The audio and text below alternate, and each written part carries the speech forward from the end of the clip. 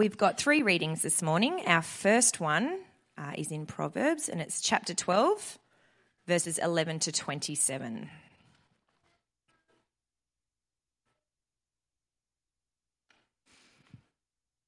So starting at verse 11. Those who work their land will have abundant food, but those who chase fantasies have no sense. The wicked desire the stronghold of evildoers, but the root of the righteous endures. Evildoers are trapped by their sinful talk, and so the innocent escape trouble. From the fruit of their lips, people are filled with good things, and the work of their hands brings them reward. The way of fools seems right to them, but the wise listen to advice. Fools show their annoyance at once, but the prudent overlook an insult. An honest witness tells the truth, but a false witness tells lies. The words of the reckless pierce like swords, but the tongue of the wise brings healing. Truthful lips endure forever, but a lying tongue lasts only a moment. Deceit is in the hearts of those who plot evil, but those who promote peace have joy. No harm overtakes the righteous, but the wicked have their fill of trouble. The Lord detests lying lips, but he delights in people who are trustworthy. The prudent keep their knowledge to themselves, but a fool's heart blurts out folly. Diligent hands will rule, but laziness ends in forced labour.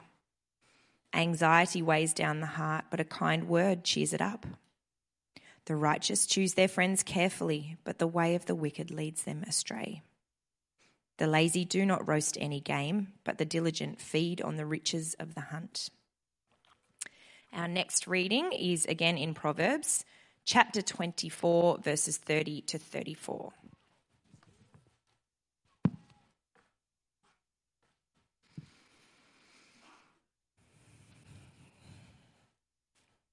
So verse 30. I went past the field of a sluggard, past the vineyard of someone who has no sense. Thorns had come up everywhere, the ground was covered with weeds, and the stone wall was in ruins. I applied my heart to what I observed and learned a lesson from what I saw. A little sleep, a little slumber, a little folding of the hands to rest, and poverty will come on you like a thief, and scarcity like an armed man. Our final reading comes from 2 Thessalonians chapter 3, and we'll go from verse 6 to 13.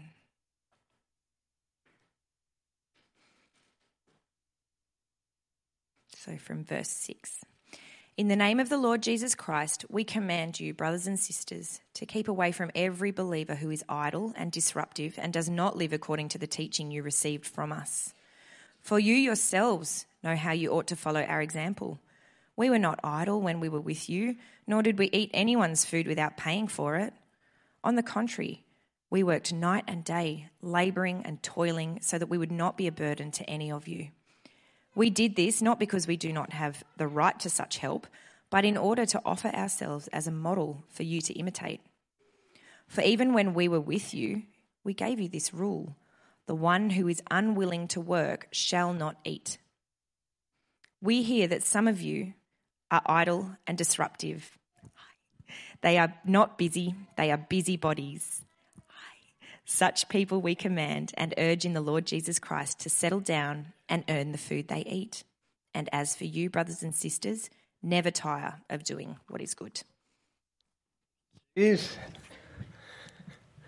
Well, good morning, everyone.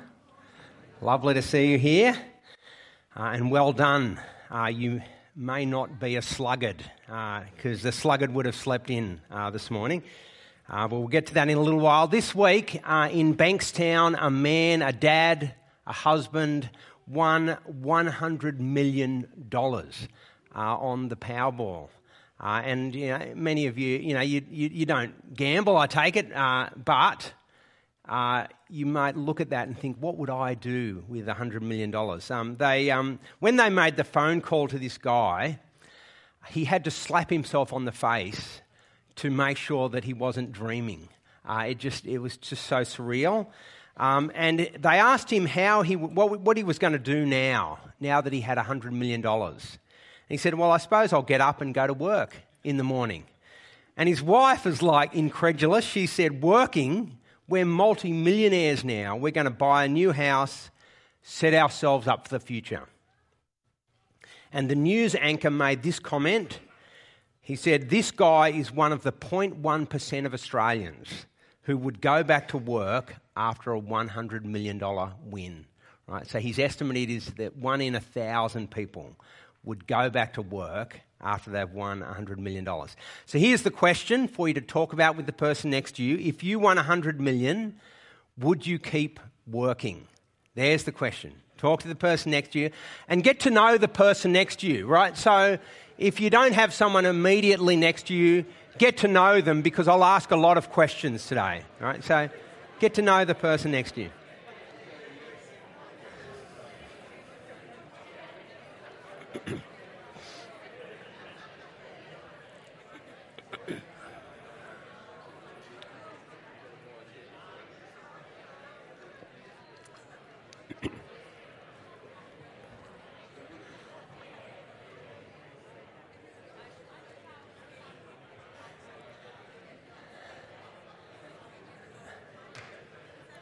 Okay, you're ready for the vote.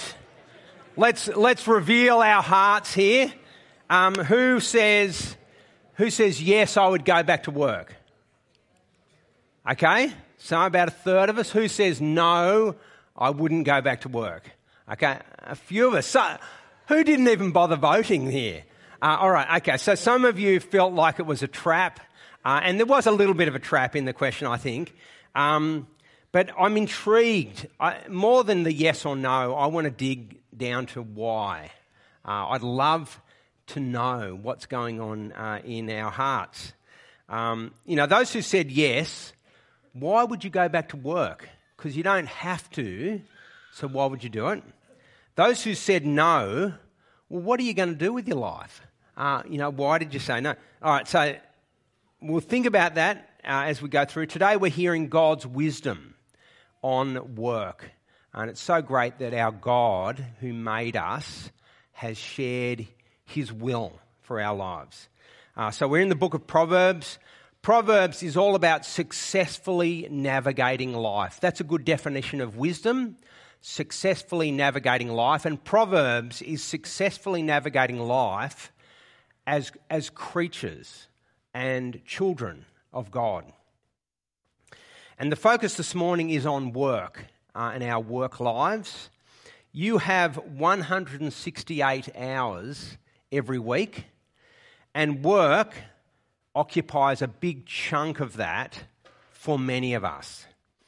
And God has a lot to say about those hours when you're working, but God also has a lot to say about those hours when you're not working, when you're doing other things.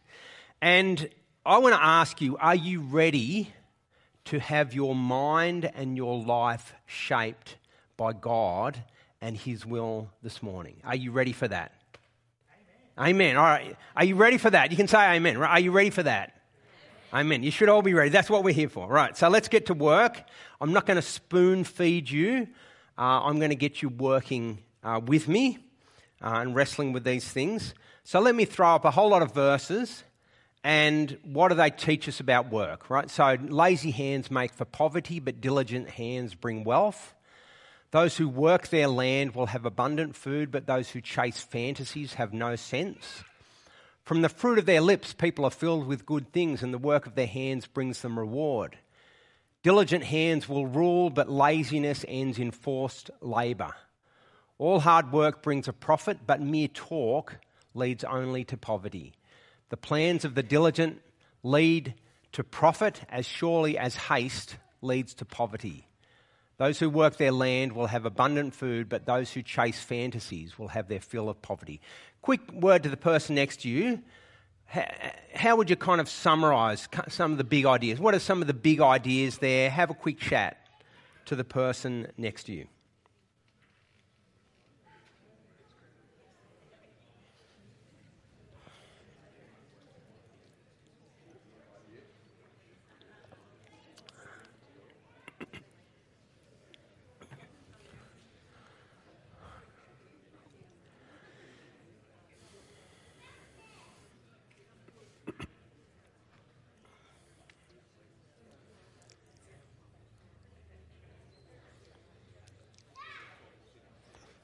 Okay, so you got any reflections? I know I haven't given you a lot of time, but our collective wisdom and ideas might be very valuable. So any thoughts, kind of key ideas that shine out to you? You reap what you sow. Yeah, okay, yeah. So what you put in is quite likely what you're going to, the fruit that you're going to get down the track. Yeah. Other thoughts? You quoted a proverb to kind of explain Proverbs. Proverbs are interesting, aren't they? Because what they do is they require you to think, and sometimes they don't yield easy answers because they're perplexing, but they're good for you because they give you wisdom if you reflect on these things. Other thoughts out there? No, there you go, another proverb. No such thing as a free lunch. All right, let me give you a bit of my summary. Honest, hard, persistent work will bring success. I reckon that's a key idea that you see going through Proverbs. Now, one of the things you've got to realise is that Proverbs is just describing what you see. You look out, and generally speaking, that's the case. Now, I know it's not in every instance, but generally speaking, honest, hard, persistent work will bring success. It will bring success in leadership, like Proverbs 12:24, diligent hands will rule. It will bring success financially. Proverbs 10, diligent hands bring wealth. And notice there's a difference between honest work and chasing fantasies, which is so much of our society, isn't it? Chasing the big lotto win or some get-rich-quick scheme. So often the road to success or the quick road to success brings people undone. And actually, what does it lead to? Those who chase fantasies will have their fill of poverty. Those who chase fantasies, they have no sense. It's not a good outcome. Did you know, even with things like Lotto and Powerball, you know this one this week, I don't know whether this statistic is right, but this is what I read. Your chances of winning the Powerball last Thursday night is 1 in 134 million. Now, the odds are low, right? So not much chance of getting the big one. This guy in Western Sydney, that was an incredible win for him, big payout. And even those who win big, right, even those 0.000000, however many 01 people who win, they get the big payout and they often squander their wealth so quickly. And it's so tragic. Let me tell you 3 stories. David Lee Edwards, $41 million he won back in 2001. It took just 5 years for his fortune to have dwindled to nothing, and he had zero. He was bankrupt, and he and his wife moved into a storage shed. There you go. Michael Carroll from England. When you look at him, you can kind of guess where it's heading, can't you? But anyway, I shouldn't be judgmental, should I? But £10 million he won in the English lottery about 20 years ago. 12 years after his win, he was bankrupt and on government benefits. Evelyn Adams, she won twice within a 4-year period. You just wonder how much she was investing in the lotto. But twice she won a multi-million-dollar lotto win in the space of 4 years, but within 15 years her bank account was empty and she was living in a caravan in a trailer park in the United States. Now, that doesn't always end like that, but it is interesting, isn't it? You think the big payout is the road to success, but often for those who get it, their lives are miserable down the track. Generally speaking, in God's world, honest, hard, persistent work is what will bring success. And that's because work is a good thing.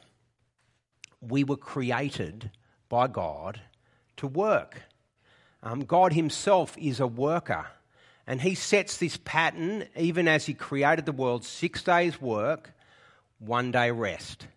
And then he creates us in his image with the same pattern: to be workers, to be fruitful, to do good, 6 days work, one-day rest.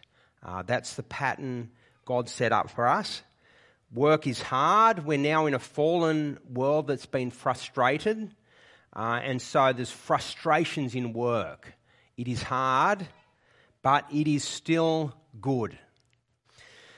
And not only were we created to work in the beginning, but God has saved us to do good works. Right, so we're going a little bit out of Proverbs at this point, but just have a look at this. Have a look at these verses that talk to us Christians who have been saved by Jesus for the purpose of doing good works. So Ephesians chapter 2 verse 10, we are God's handiwork. We Christians who trust in Jesus are God's handiwork, created in Christ Jesus to do good works, which God prepared in advance for us to do. You've got to get the relationship between salvation and good works right. So often people make the mistake that we're saved by doing good works, but that is absolutely not the case. We're saved through what Jesus has done for us, right? So we're saved by faith in Jesus, not what we do. But don't forget this, we were saved to do good works. And God has good things that he had prepared in advance for us to do. And as those who have been saved by Jesus, we need to step into those things and joyfully do those good works.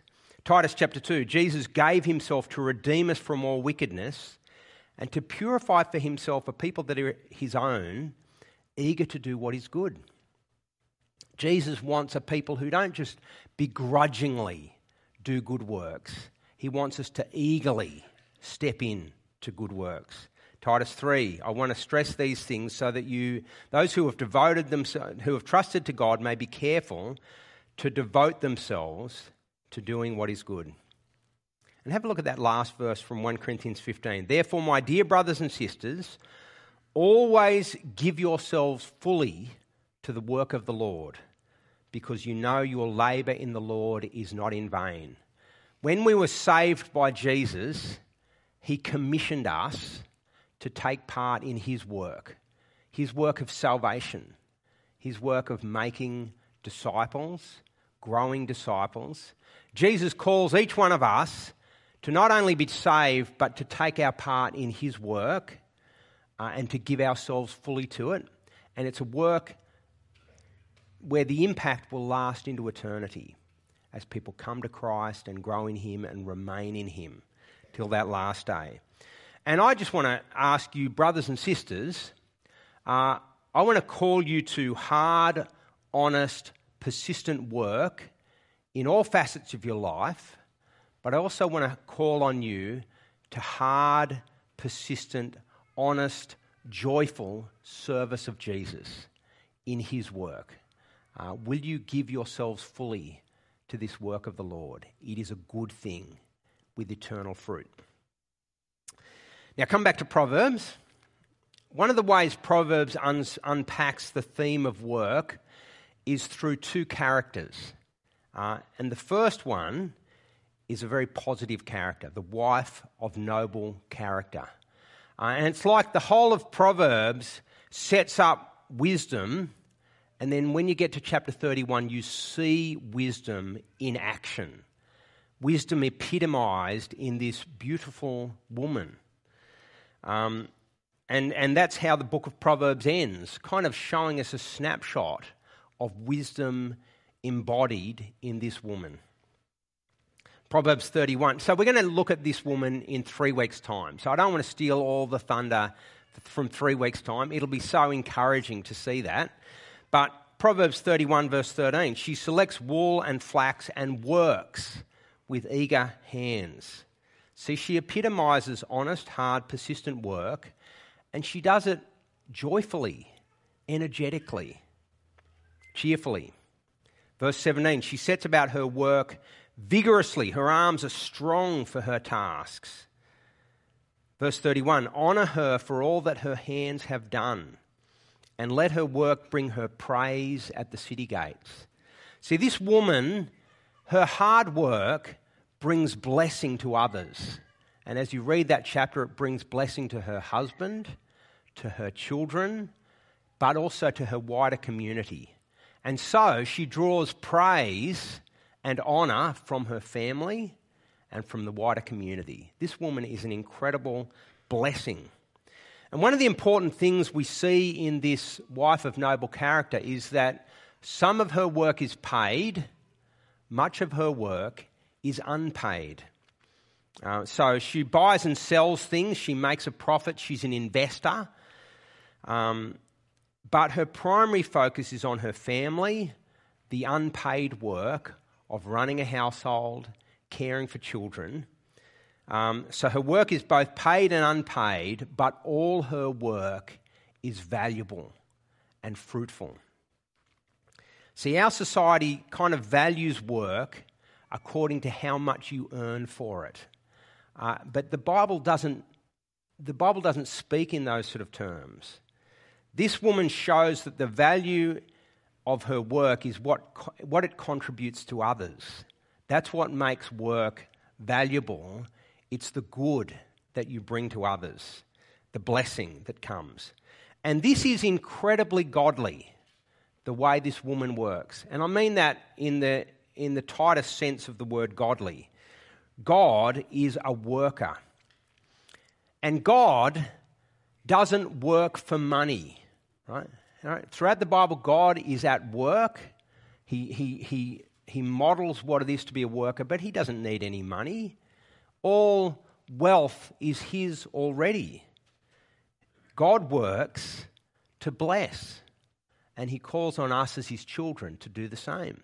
Jesus comes into our world. He doesn't do it for money. He will give up riches to come and work amongst us, even to become poor and endure death on the cross. So he was rich already, and so why Jesus works, it's an overflow of his big, generous heart, his love, his desire to bless and to save. And I just want to comment about our own church community. We here are incredibly blessed by an army of hard-working volunteers.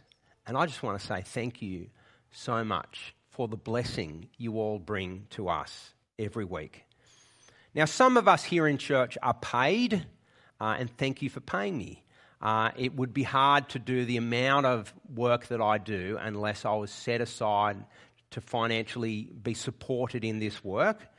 And so, some of us here, around 12 of us, right, either full-time or part-time, are being paid for the work we do.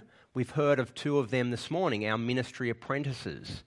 And I just want to say, like Josh and Brad, we need to keep raising up ministry apprentices because there is a desperate shortage of godly, gifted gospel workers in Australia today, let alone throughout the world. And so what a great investment. We get them serving and ministering amongst us for a couple of years, and then we send them off and we bless the wider people of God. So we have around 12 people who are paid for their work, and yet, according to Colin, we have around 400 people who volunteer their time in a whole bunch of ways to bless us without being paid. And they do bless us, right? They enhance our lives so beautifully. I have 3 of them looking back at me, at the moment in the desk up there, and we had them singing to us just before. But so many ways behind the scenes that our church life is strengthened and enriched by the contribution of people who volunteer their time to make us, to help us fulfill the mission Jesus has given us, to make and grow disciples. And if you're part of our church family, but not yet part of this volunteer army, we would love you to find a way to serve. Right? What's holding you back? Come on, people, step up. We'd love you to join us, or you might be part of that 400, but you think, I only do a couple of hours once every 3 months. I could actually step it up.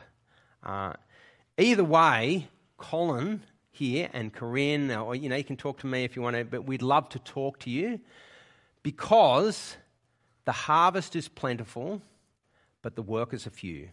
And that is just as true today as it was when Jesus spoke those words. There's sometimes I'll look around and I'll notice things in church. I don't always notice things, but sometimes I'll go into the kitchen on a Sunday morning and there is Andrew and Noreen again. And it's not like they say, we don't want anyone in the kitchen, it's our kitchen. That's not their attitude. It's just like they see a need, they've stepped into it, but boy, they would love others to join in. I was here the other day on a Saturday morning, and there is Sel. I saw Sel. Anyway, he doesn't want to be embarrassed, right? But I saw Sel there on his own cleaning. I thought, good on him. But gee, how much more encouraging is it when someone's there with you in the work? It'd be just beautiful to have a team of guys here on a Saturday, guys and girls on a Saturday morning. Anyway, there's a whole bunch of ways I could point it out, but the harvest is plentiful, the workers are few. Jesus calls on every one of his followers to be engaged in this great commission, this work that will bear fruit into eternity.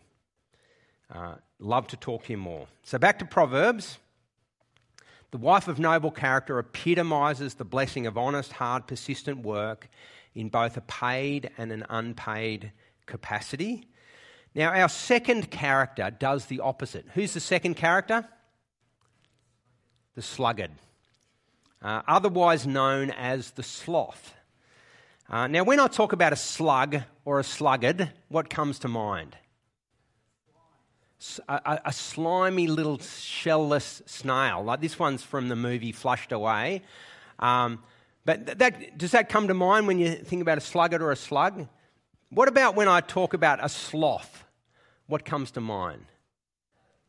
I don't even know how to describe a sloth. I think of a monkey-type bear that just chilled out like a South American koala, but, just hanging out of the tree. Here's a sloth from the movie Zootopia. And it's such a funny scene because Judy Rabbit is just wanting to get things done really quickly, and she steps into this government department that's run by sloths. And it's just so much like some government departments where you just go in there and everything just is in slow motion, and it's hilarious and excruciating. It's a great scene. Even if you haven't watched the movie, just watch that scene, and by the end, you will be as exasperated as Judy Rabbit.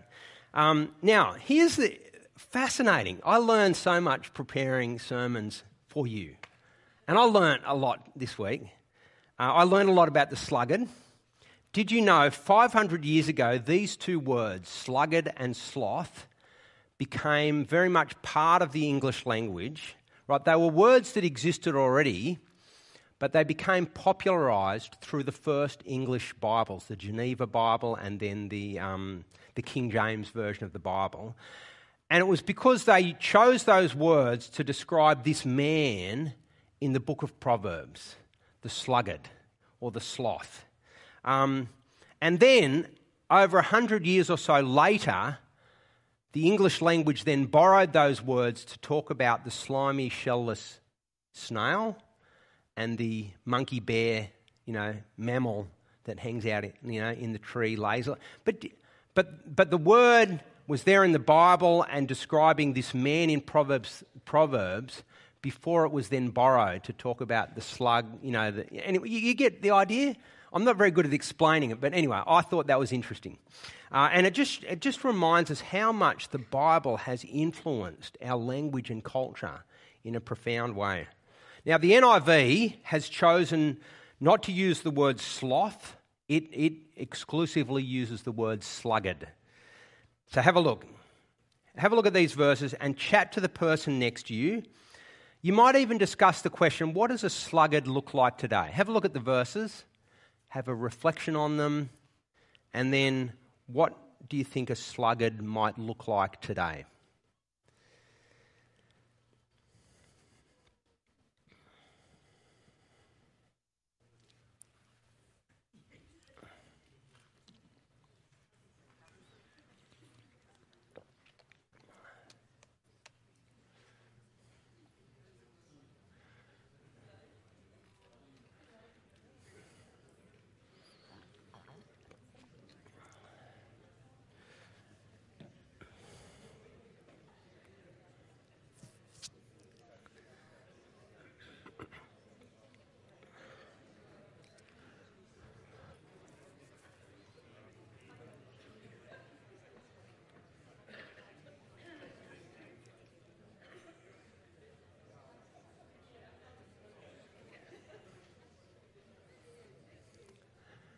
Okay, I'd love to hear some of your feedback. What is a sluggard? What is it? What are the characteristics of the sluggard? What do they look like? Let's hear some answers. Sorry? Lazy? Yeah, lazy. Yeah, absolutely. Minimalist? Yeah, good one. A coward. Okay. You're talking about the lion outside? Yeah. A bit of a catastrophization there. Or I wonder whether it's just excuses. There's always an excuse not to do hard things. Yeah, and so it can become cowardly. Yep. Procrastinator. Yeah. Constantly putting things off, sleeping in, choosing that option. Yeah, Lois? Someone who suffers from anxiety and possibly mental health disorders. Okay, good point. Okay, so what we've got to be... So Lois said someone who suffers from anxiety and possible mental health disorders. I've got a psychologist shaking his head saying, wow, we really set it up here. Bob, what are your thoughts there? Their capacity to function may be disturbed by their anxiety. Yep. And they may want to, but they're so distressed in their situation Yep. that they can't function the way they like. Okay. All right. Now, here's a good point, and that is what Proverbs is doing, it's describing the world we live in, and it's doing it in a way that is very different from how our world will describe these things. And we're acutely aware of mental health concerns, anxiety, depression, and so on, which are real, and we don't want to kind of minimalise the impact of those things. We want to show compassion to people in those situations. And I think as we read the Bible, the primary focus needs to be on ourselves, not looking at others and making judgments about others. But Bob, can I just try to summarise? Just give us a summary of what you're saying again. I just want to repeat it. Anxious, depressed people sometimes want to function. Yeah. But their mental state disables that function. Yeah. Okay. Yeah. So they long. I wish I could be different. Yeah. So longing to be different, and feeling that frustration. Yeah. Okay. Yeah, Karen. Yeah. Yep. So this is capturing someone who doesn't care. Yeah. And Jane. I also think that there's no way that the person who's got mental health issues is thinking that they are wiser in their own mind. Okay. Yeah. Yeah. So the person with mental health. Absolutely incapacitated and don't think they're wise Yeah. anyway. But we do know the person who does nothing and feels like they're wise, the armchair critic, yeah, is the sluggard, isn't it? Yeah, and Jenny? It just reminds me of a song on the radio a few years ago. It was "Today I don't feel like doing anything, I'm just going to stay in bed." And it was number one on the radio and everyone loved this song. I couldn't stand it. Right. Just that I'm going to celebrate the fact that I'm just going to do nothing today. Yeah. Okay. Was it a song? Celebrating, I'm just going to do nothing today and I don't really care. Okay. So the sluggard sleeps in and constantly comes up with a reason to choose that option, not finishing what they start. They bury their hand in the dish and then think, I couldn't even be bothered bringing it to me. So there's something humorous. So there's a bit of an exaggeration probably going on here. There's always an excuse, armchair critics. Now, what does the sluggard look like today? What do you reckon? So sleeping in has endured the test of time, hasn't it? There's still got people who choose that option way too easily today. Other thoughts? Teenagers. Blanket statement about teenagers.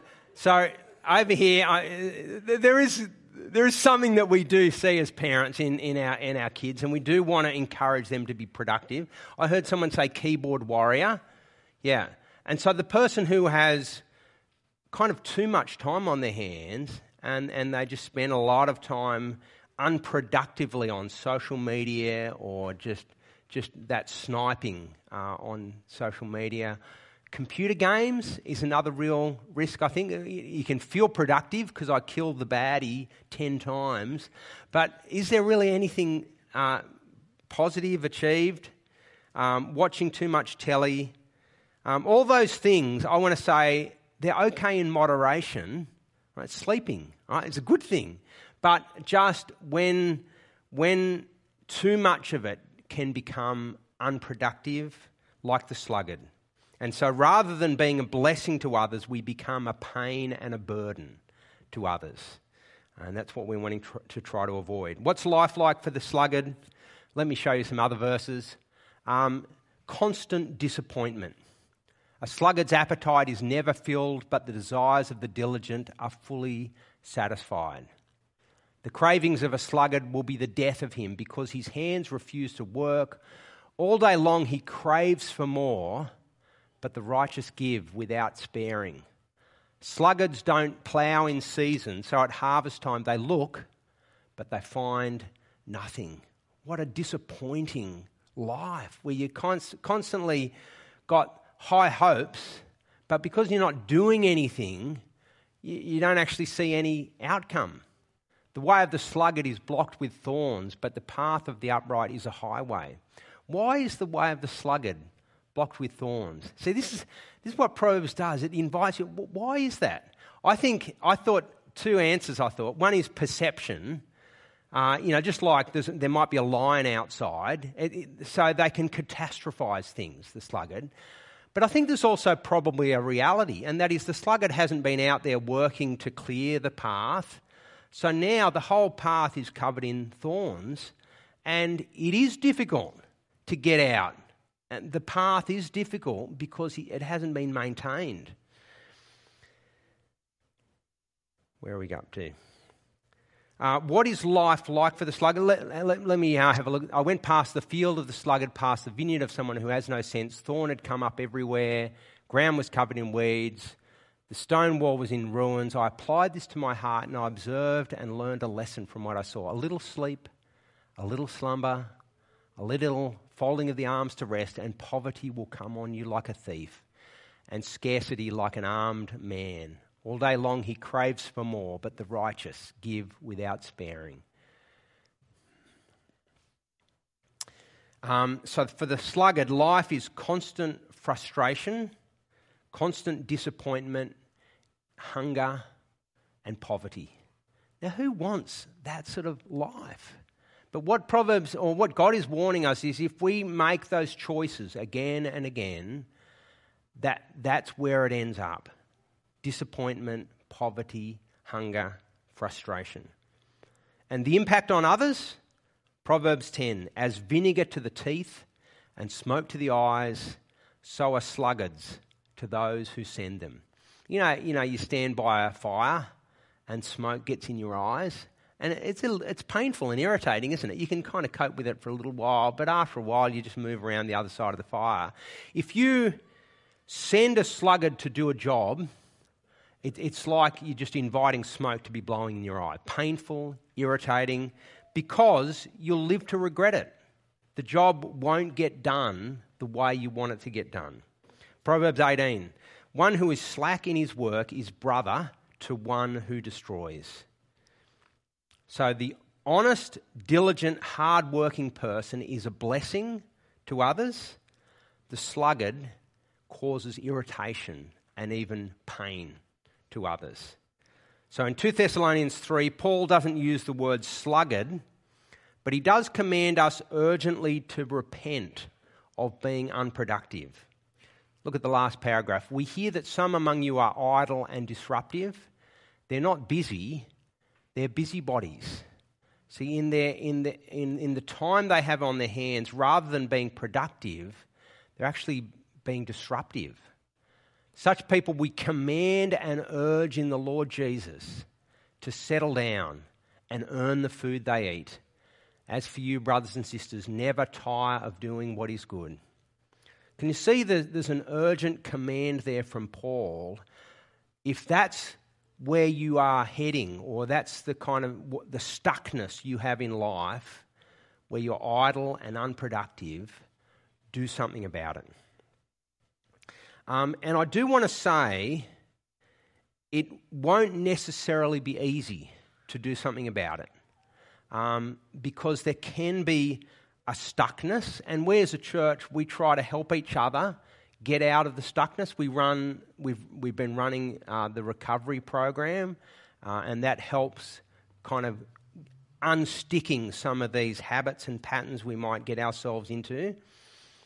But I want to give you 3 things that you can do straight away if you're feeling like, yeah, I have got stuck in an unproductive, kind of idle lifestyle or habits or whatever. 3 things.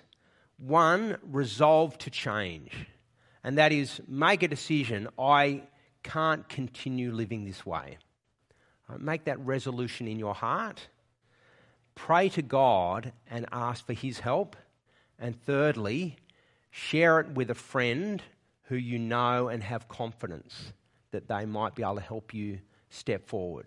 There are 3 things that you can do today to start to break some of those habits that are actually causing you to be a frustration to others rather than a blessing to others.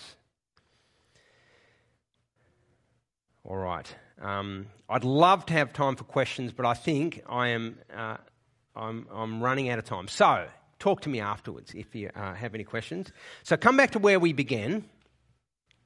If you won $100 million, would you keep working? And I think there's a kind of a right answer to this one. Often I put up things and there's no right or wrong answer. I think the answer is yes, but I do want to qualify it. Right? I do want to qualify it. The answer is yes because you were created to work and you have been saved by Jesus to do good work. So you win $100 million and you do get a certain freedom.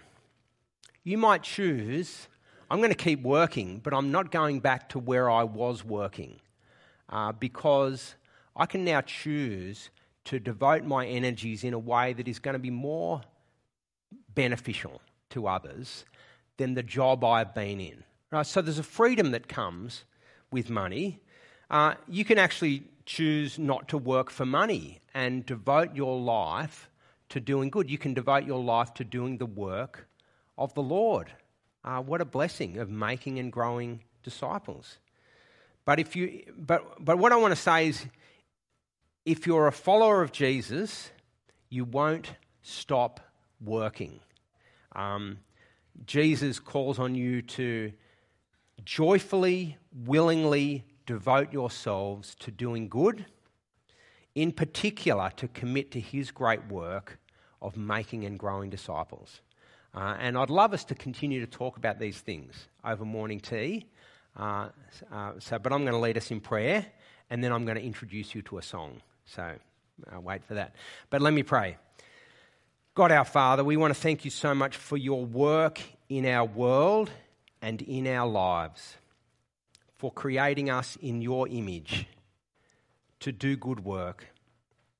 Father, we thank you for your Son, that he willingly, joyfully took on your work of salvation, that he endured the cross for us.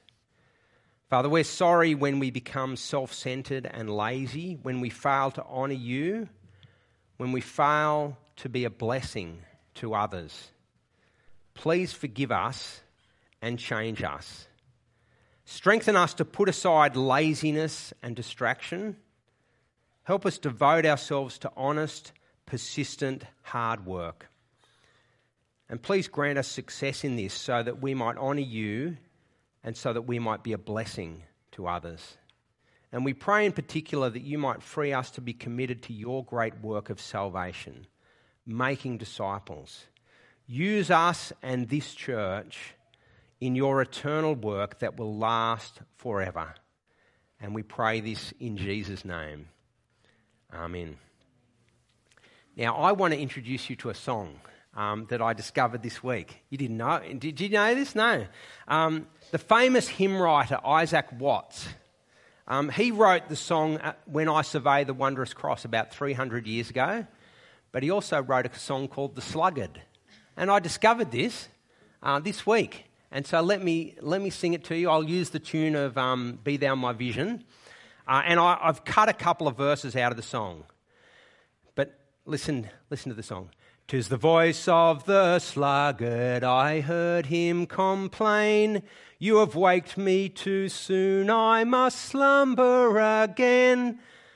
As the door on its hinges, so he on his bed turns his side and his shoulders and his heavy head. A little more sleep and a little more slumber. Thus he wastes half his days and his hours without number. And when he gets up, he sits folding his hands, or walks about sauntering, or trifling he stands." I'm not as good as Anne at singing. "Said I then to my heart, here's a lesson for me. This man's but a picture of what I might be. But thanks to my friends for their care in my breeding, who taught me betimes to love working and reading." So there it is. Let's stand and sing The Sluggard. No, we're not going to. I'm not going to sing it. Interesting though, isn't it? Which song has endured the test of time? "When I survey the wondrous Christ." The Sluggard has gone out of favour. But anyway, there you go. Thanks, Anne.